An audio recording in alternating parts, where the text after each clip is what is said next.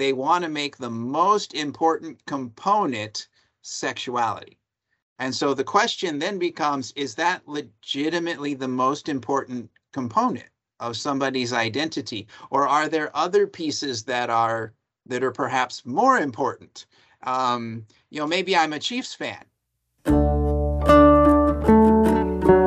Welcome to Calvary Conversations. My name is Sean LePage. I'm the chairman of the Ministry Studies Department here at Calvary University. Thank you for joining us. I've got my fellow Calvary Conversations host is joining me today for a conversation. Gentlemen, thank you for joining us. Good to be here, Sean. We've got from on my screen, left to right, we've got Josh Paxton, Dr. Joshua Paxton. I'm still not used to that, but Dr. Joshua Paxton from the Intercultural Studies here at Calvary, Dr. Mike Dodds from the Seminary Ministry Studies, and Tim Haynes in the head of the English department, yep. and T. Saul and other things. And so it's good to have you with us, gentlemen. You bet. We are going to discuss perhaps the most talked about subject of our time, at least in recent discussions. And so we just felt like, there just hasn't been enough said about this. And so we need to weigh in and share our thoughts as well. But the issue is identity. It's again, one of the most talked about conversations of our time, but it's not often looked at through the lens of the biblical worldview. And frankly, that is the most critical way to approach this subject. So I want to introduce this by sharing with you a quote from an author named Nancy Pearcey, and she has written a book called "Love Thy Body," and she explores some of the issues behind the cultural conversations of our time. And so she says this: the key to understanding all the controversial issues of our day is that the concept of the human being has likewise been fragmented into an upper and lower story. Secular thought today assumes a body-person split, with the body defined in the fact realm by empirical science, something that Francis Schaeffer would have called the lower story. And Pearcey says the person is defined in the values realm as the basis for rights, and that would be in what Schaeffer called the upper story. So she says this dualism has created a fragmented view of the human being, in which the body is treated as separate from the authentic self. And so what you have here is this split between, and really it's so informative because you hear people out there debating the whole issue of, say, for example, transgenderism, where someone feels like they're the opposite gender. And so then you have people maybe of a more conservative bent who are debating whether, science proves that this person is a male or a female. But in reality, they're not understanding each other's worldview. And the worldview that we're dealing with here in our culture that is taking over, that is becoming the dominant worldview, is that personhood is separate from the fact that someone is a human being, from the fact that their science, their biological body says one thing, but their mind and their values and their beliefs tell them that they are something else. And so it's a critical thing to understand, is that this has been separated in the minds of many people. And so you hear people say something to the effect of, I am not my body. And so they've separated what we would say is their God-given biological body from who they really are. So, we don't think that the human being is in total our physical body, but that there's a strong connection that our bodies are important and valuable. So let me start with this question for you, gentlemen. Would you agree that the biblical worldview sees identity as something God-given rather than something that is fluid and related to our personal beliefs and feelings? That may be a softball to start with, but I mean, do we agree on this, that our identity is God-given? And if so, why do you believe that? Yes. Yes. Next question.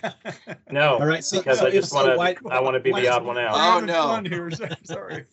Sean, as you were saying that, I couldn't help but think, right?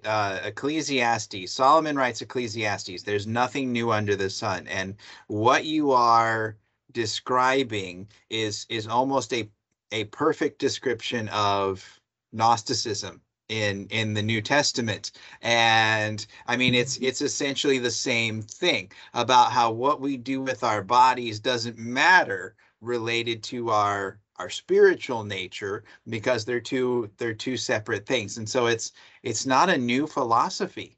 It's something that's been around for a long time. Yeah. It's actually kind of new for Western culture, though, for Western civilization, because Western civilization was so heavily influenced by the biblical worldview that there was, the person, human beings were seen as a unified whole of our bodies, along with our spirits and our minds and our feelings and our beliefs. That was all connected, but now it's being separated in a really unprecedented way for Western civilization. Mike, what were you going to say? Yeah, I was just agreeing with Josh, but adding into it, there's a discussion about where is this coming from and why is this happening in our culture at this time? And others point back to, times back in history where identity was removed from people. Okay, there's another issue, but my mind went to, you're asking about our bodies. Romans 1, we turn there, and what's the problem that's evident in the world? Well, we've rejected God in creation. We rejected his revelation. An interesting statement, though. I'm reading New American Standard, Romans 1:24. Therefore, God gave him over to the lusts of their hearts to impurity, so that their bodies would be dishonored among them. And then he describes that the issues of walking away from a biblical worldview are going to be lived out. And unfortunately expressed in our bodies there. Good. So that really brings me to my next question, unless Tim had something else to add there. One of the deep concerns I have, and this is a larger issue, but it's connected, is that I recently had a conversation about this with a person who who is an atheist and ascribes purely to a naturalist worldview, but the issue when you talk about the upper and lower story, this is one of the issues one of the deep issues we're having issues, I think, as a culture resolving, because there is so much about naturalism and the evolutionary story that appeals to the lower story, right? This sort of empiricism that says we simply are a product of natural forces, and that is all that we are. And if you push people to the wall, you'll even hear that things like thoughts, emotions, etc. These are all chemically driven responses, right? It's like this hyper behaviorist sort of view. But yet these same people, and indeed this individual that I was speaking with, who is by no means a slouch intellectually, appeals to higher thoughts such as morality, to define what is good and what is bad and who they are. And it's bizarre to me because there is no moral. I still do not believe, I know the Sam Harris line, you just because you don't believe in God doesn't mean you can't be a good and moral person. And I don't see how that is if something is socially or morally defined. In the same way, identity has that same issue. Unless there is something metaphysical that roots you identity is ultimately a metaphysical thing. And unless there is some metaphysical mooring or reality that we can root to, I just don't see how it's possible to even have a conversation about identity. So our culture is very fractured in how it views this.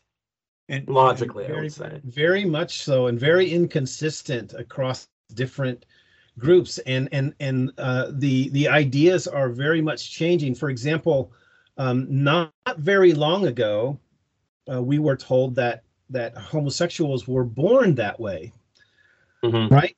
We are no longer hearing that.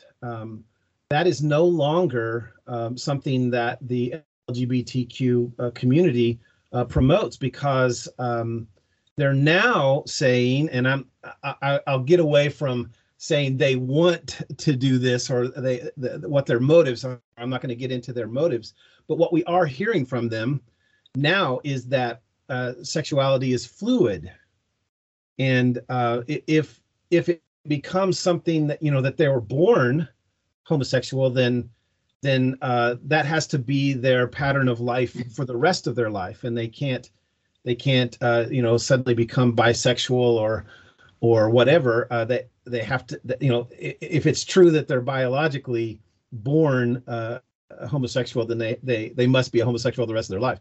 But actually, whether it's because they prefer this or whether they're just looking at the data shows that homosexuals are often very fluid and often, and not just homosexuals, but many people are the data is showing that their sexuality is fluid, and they're at times bisexual, at times homosexual, at times heterosexual, and it's very fluid. And so we hear the word fluid more now than born that way. And so you're right that the ideas are very unanchored. Really. They're unanchored, right. and they're changing rapidly on us. But it's also very connected to what Piercy has identified for us here, and what Francis Schaeffer was saying 30, 40 years ago, is that what's happened is there's been a disconnect between the biological realm and the beliefs and values realm. And so you can see this happening in many ways. Sean, go ahead. I think what you're saying, okay, speaks. So it speaks first to your first question. So yes, identity is definitely rooted in the biblical worldview, even in reference to what you were saying right there. Is Paul in 1 Corinthians 6, he uses the concept of our identity and being rooted in Christ as a defense for this is why we shouldn't engage in sexual immorality, regardless of what that sexual immorality may be, right? Many different forms that it could take, but it's our identity in Christ, being members of Christ's body, which makes it important that we don't engage in that behavior. And it's important because, just as you were illustrating there, you need an objective standard. As Tim was saying too, you need something that is objective, because as soon as you remove the objective standard, any kind of objective basis for where we find our sense of identity and our sense of self, then it opens up a whole realm of subjectivity that you were talking about, of be whoever you want to be, because there is no grounding anymore for who we are as people. It's just whatever you want to invent. Yeah. But to be fair, identity, I once heard Tim Keller describe it as a stack of cards, and I really like that the top card of the stack needs to be the identity in Christ for a believer. I'm a child of God, a human being created in God's image. That's first and foremost what I am. But then there are a lot of other identities, and some of those identities are more stable. But if I'm going to be honest, and I'm not talking about sexuality here per se, but I'm talking about there are other chosen identities that we have, right? I mean, as a professor, right, there are a lot of other things that play into that identity stack.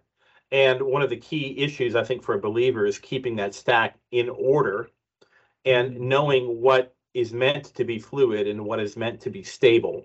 Because ultimately, even the fluid identities that we choose in terms of profession, in terms of family relationships, in terms of, being a father, these are choices we make in life, right, that affect our identity. I can't be a father if I choose not to get married and not to have children, right? So, but there are certain stable, there's a stable core of identity that comes through the identity of Christ. So I only bring that out just to say that it is complex, but and I think there is a range of malleable or changeable versus immutable at the core.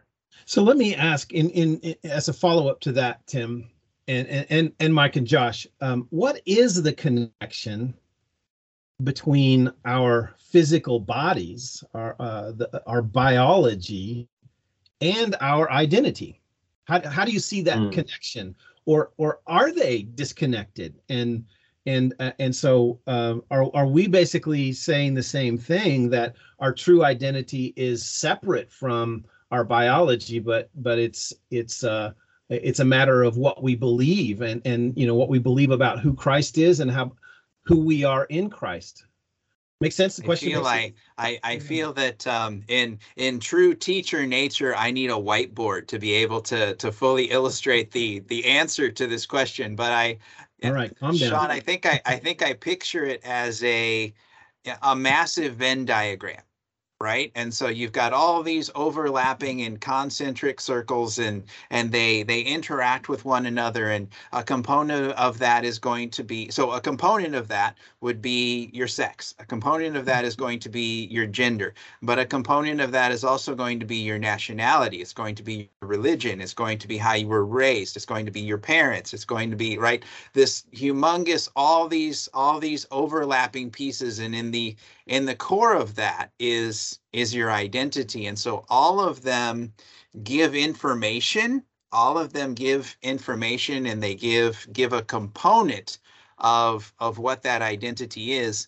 But then there needs to be like a foundational decision of which one of these components is the most important component to who you really are. So we've had this conversation. We've started this conversation kind of in the realm of sexuality, and so that's an aspect of what our culture is trying to do. Is they want to make the most important component sexuality, and so the question then becomes: is that legitimately the most important component of somebody's identity, or are there other pieces that are perhaps more important?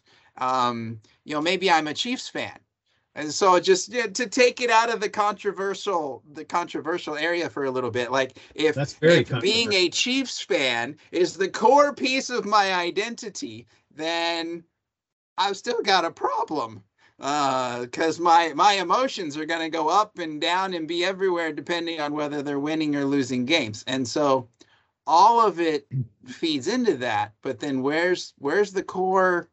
What's the core that tells you who you really are?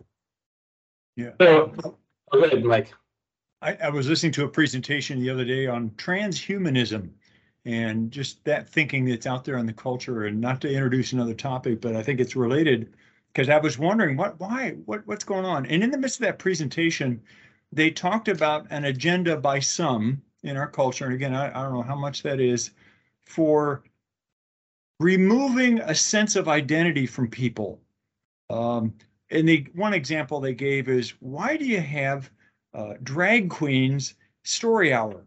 They go into 3 and 4 and 5-year-olds, and it's to confuse, and this is what the person was saying, confuse identity. And how does that play into transgenderism or transhumanism?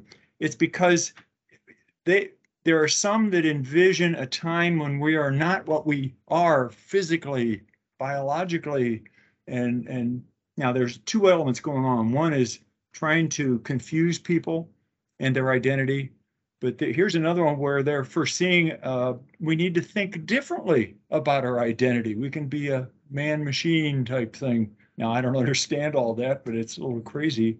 So what you're saying, Josh, is there a fundamental, is something hardwired into all of us that I'm just sort of changing the superstructure on the outside, but I'm really not changing what I am as a person. And Scripture says we are in the creation account. The biological terms that are used, you can't get away from it. It's not a as you look back at church history, and one of the struggles the church had with the early church history was Jesus a human being? Well, John in 1 John says, if you don't confess Jesus as come in the flesh, oh wow, so he incarnated God, and you put all the thinking together, and there's something that's going on here that we can't change who we are, but we sure try. Mike, that's a good point, isn't it? That throughout at least throughout church history, there's been this tendency to treat the body as lesser or less important versus the spirit and the soul. And that's how people, in fact, justified all kinds of sin, was by saying, well, that's just kind of this lower story. That's just what I do with my body. That's not really connected to, and that's a Gnostic idea, I believe. So it is something that's happened historically before, right? Yeah, I mentioned earlier that what did Hitler do? He tried to remove a person's sense of identity. Yeah, to control them. Dehumanize the Jews. Yeah. Or people with Down syndrome, or the gypsies and whoever else. That's right. Racism. They were not persons. If I could get to that question about what the stable core is for a believer, I think it's interesting that to be fair, Charles Taylor is a Catholic, but the philosopher Charles Taylor, talks about in his book Sources of Self, how self has to be tied to our concept of self is always tied to what he called morality. I think a better word to have used would have been value. It's tied to whatever we define as good. Listen to how people talk about themselves. I am, right? Profession, father, sexual orientation, a rebel. You see, you hear value words sometimes, or at least there are even those other like professions, etc. They have value ideas laden to them.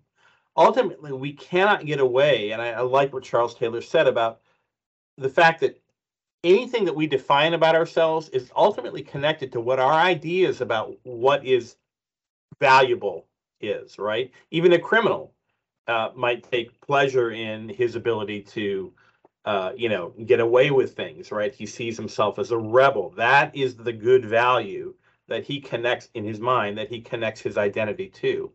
So one, I don't think it's possible to define our identity apart from that. The other thing too is, and I think this is something that we should embrace as believers, mysticism. I know that can be a little bit odd, right? But there is something if you look at Psalm 139, you created my inmost being, you knit me together in my mother's womb. I praise you because I'm fearfully and wonderfully made. Your works are wonderful. I know that full well. My frame was not hidden from you when I was made in the secret place. When I was woven together in the depths of the earth, you saw my unformed body. All the days ordained for me were written in your book before one of them came to be. Okay, so who are we? We're creations of God. What does that mean in essence? We're made in God's image, yes, but there's a wonderful degree to which I gladly say I don't fully understand all that. Who we are is mysterious and amazing. And I think that's great. And I think that this is the problem with eliminating the upper room. We eliminate mystery. We get everything down to the rational level, and life is no fun. I really think it isn't. I mean, I think Christians have the ability to enjoy who they are and enjoy this world because of our deep rootedness in an identity, in the fact that God created us, and in the fact that in the end, we don't even fully understand what that means. But it's beautiful. and we embrace it for what it is. Does that make sense? Yeah, I like what you're saying, Tim. I think I would be picky, and I would not use the word mysticism for that. I would call that just mystery. There's a lot of mystery here when it comes to our identity and who we really are. But I think what the biblical worldview is, and maybe this means we need to have a second conversation about this.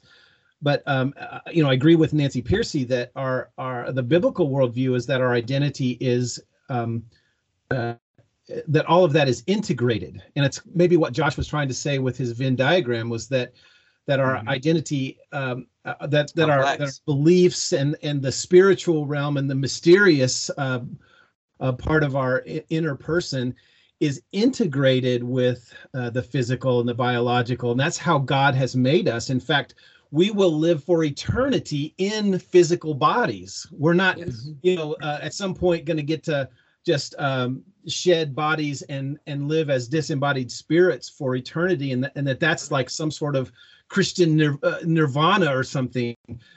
We will live in physical bodies for all of eternity. So it's all integrated, and I think that's the mistake that's happening culturally, is that we're separating those two so much that someone can say, I'm not my body, I am something completely different than my body. This is another topic we need to delve into. We're going to, because it affects how we live the Christian life. And when we separate what we believe from the physical world, and I believe the Western Protestant Church has done this to a great degree in its zeal to separate faith from works. I think often separates the spiritual world from the physical world in an unhealthy way. Good, and I'll take it another step further. I'm sorry I'm doing all this talking here, but I think it impacts the way we engage the world on this conversation, because instead of saying you're wrong, you're screwing up the biblical picture here, what we can say to them is, you actually have a low view of the body. You have a view of the body that makes it completely unimportant and completely malleable. If you feel like you're a different gender, you can have a surgery and somehow become a different gender. No, that's not the case. The Christian worldview has a very high view of the body, and that's a whole different conversation than you're wrong, we're right. That is maybe still not an easy conversation to have, but it's a very different conversation. Mm-hmm. Yeah. So I think to piggyback, just to piggyback a little bit more off of what Tim was saying about the mystery aspect of it, and this is a passage that I use frequently in class, and I'll be honest, it's one that I still struggle a little bit to comprehend. But in Acts 17, Paul is speaking to the Areopagus, the men at Mars Hill, and he makes this defense to them about the nature of God and who God is, and he says some very interesting things. So verse 24, the God who made the world and everything in it, being Lord of heaven and earth, does not live in temples made by man, nor is he served by human hands as though he needed anything, since he himself gives to all mankind life and breath and everything. Okay, that's setting it up for these next two sentences. And he made from one man every nation of mankind to live on all the face of the earth, having determined allotted periods and the boundaries of their dwelling place, that they would seek God and perhaps feel their way toward him and find him, yet he is actually not far from each one of us. And the illustration, all right, were you born male? Were you born female? Were you born, where were you born? Who were your parents? Your culture, that identity is a key component of how God has established you, your life, your personhood, for the specific purpose that you can enter into a relationship with him. Mm-hmm. Where you were born, your ethnicity, your culture, the color of your skin, who your parents were. That just opens up this humongous picture of how the reality of the biblical worldview, right, and how important your God's design, if you will, is playing into your identity for the express purpose that you would have a relationship with him and be reunited, reconciled to him. That's a great way to end. We're going to have to end this conversation. We're over time. But this conversation, this subject, we need to explore it some more. We'll do that in another conversation very soon. But gentlemen, I really appreciate your wisdom on this, and I think it's exciting because the whole cultural conversation on this subject has really highlighted, I think, the beauty and the depth and just the wisdom of our God-given identity, and it gives us an opportunity to help people really embrace that. So we'll come back to that, and we'll explore the specifics, I think, of how the scriptures really teach that God has given us. We have a God-given identity, and that is very liberating. And so I think that's another conversation for another time, but I think it's an exciting one to have. So thank you, gentlemen, for your wisdom today, and listeners, thank you so much for your time. And as always, we encourage you to participate in the conversation. You can find us on Facebook. We have a new Facebook group that we're trying to get started. We also have a Calvary Conversations page on the Calvary University website, and you can participate in the conversation through that web page and through the Calvary University website, and we just encourage you to do that. And we hope that our conversation has encouraged you to start your own conversations with the people that you love and that are in your life, and just have those conversations from the biblical worldview and just see how God uses it. So thank you for joining us. Grace and peace. Thank you for joining us for this edition of Calvary Conversations, a service of Calvary University in Kansas City, Missouri. We invite you to participate in the conversation by contacting us through the Calvary University website, calvary.edu, or by calling us at 816-322-0110. Join us again next week for another Calvary Conversation.